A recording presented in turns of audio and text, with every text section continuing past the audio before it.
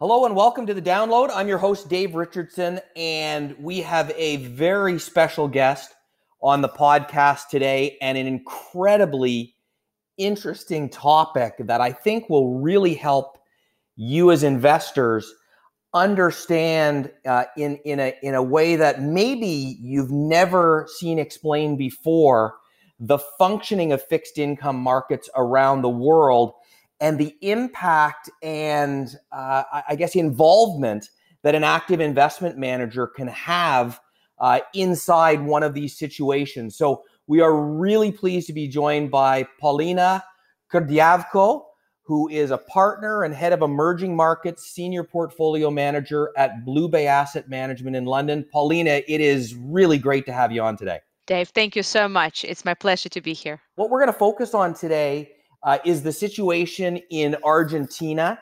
Argentina defaulted in May. It's not an unusual occurrence, I take it, for Argentina to default historically. But could you give us some background on what happened this time out with Argentina and this particular default? As you said, Argentina is a country that some might call one of the very few serial defaulters in the emerging market credit world. And it's not the first time the country has had to reprofile its debt.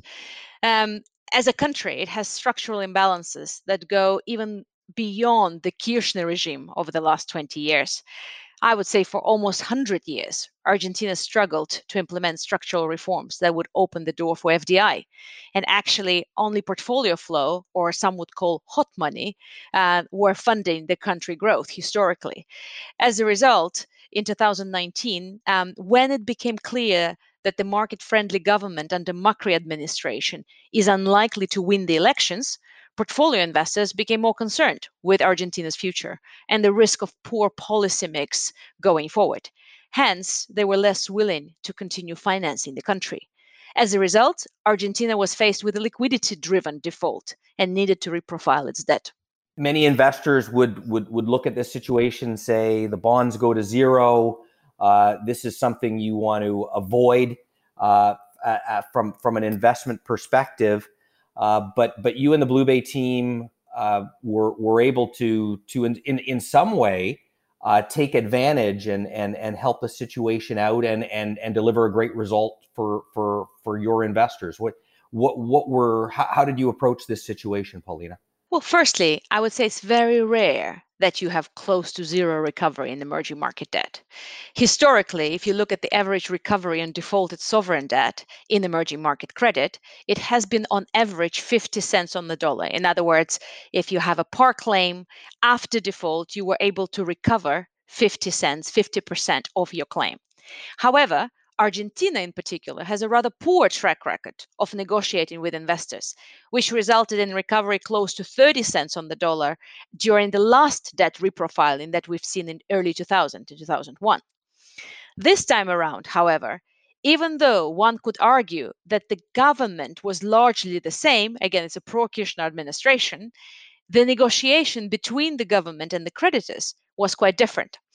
Despite ideological differences between bondholders or creditors more broadly and the current government, we believe even the government with its ideology realized that they have to find a market-friendly solution. In fact, we had two restructurings that were happening in parallel, Ecuador and Argentina. Both, you could say, are serial defaulters. However, what helped is firstly, Ecuador was conducting a very market friendly negotiation, which set an example to Argentina of how you can achieve a much better and much quicker result. Secondly, when we looked at the Argentine bonds, we saw that the bonds were trading in low 30s, and we felt that actually the recoveries, at least at historical average, were achievable. So we've added substantially to our exposure in a low 30s, and then we actively engaged with Argentina's government, and we were part of the bondholder group leading the restructuring conversations with the government. In fact, we achieved even higher recovery than what we expected because the outcome of the negotiations was the recovery in high 50s if you assume the exit yield of 10%.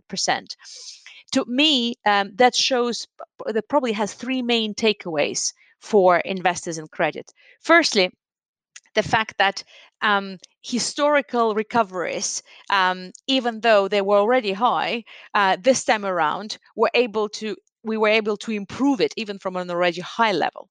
Secondly, even stories like serial defaulters like Argentina that had a very poor track record, I would say one of the poorest globally in negotiation with investors, this time around realized that the market friendly solution is the only way forward, which meant that the restructuring talks did not last 10 years like it did last time, but was only a year or so.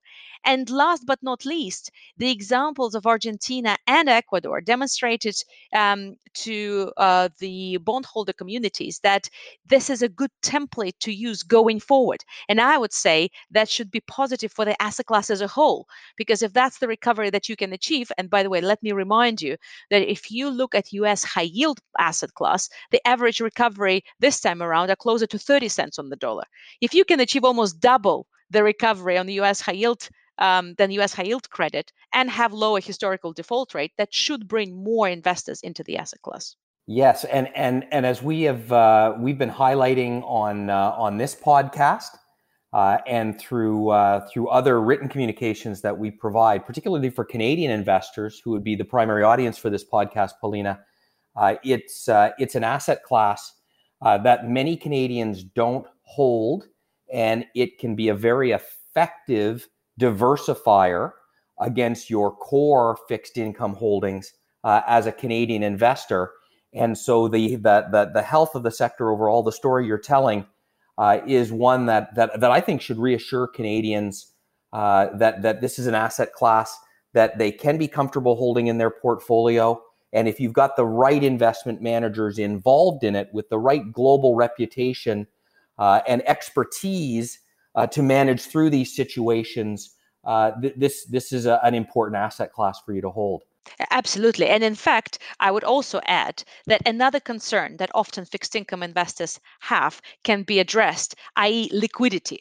If you are an investor in US or European high yield credit, when credits go in default, often liquidity drops. It's not the case in the sovereign debt. Argentina having 60 billion of debt outstanding, not leaving the index as per the JP Morgan index rules means that even if you go through restructuring, your daily liquidity of the portfolio is not impaired by taking a position that is trading at 40 or 30 cents on the dollar. Excellent. Well, Paulina, thank you very much. This is a really interesting story. And again, I think a perspective that not many investors have heard. They haven't had an explanation of how one of these situations plays out and the different ways it can play out, along with all of the historical context. So Paulina, thank you very much for your time today. It was great catching up, and we'd love to have you on again sometime in the future. It has been a pleasure. Thank you very much for having me.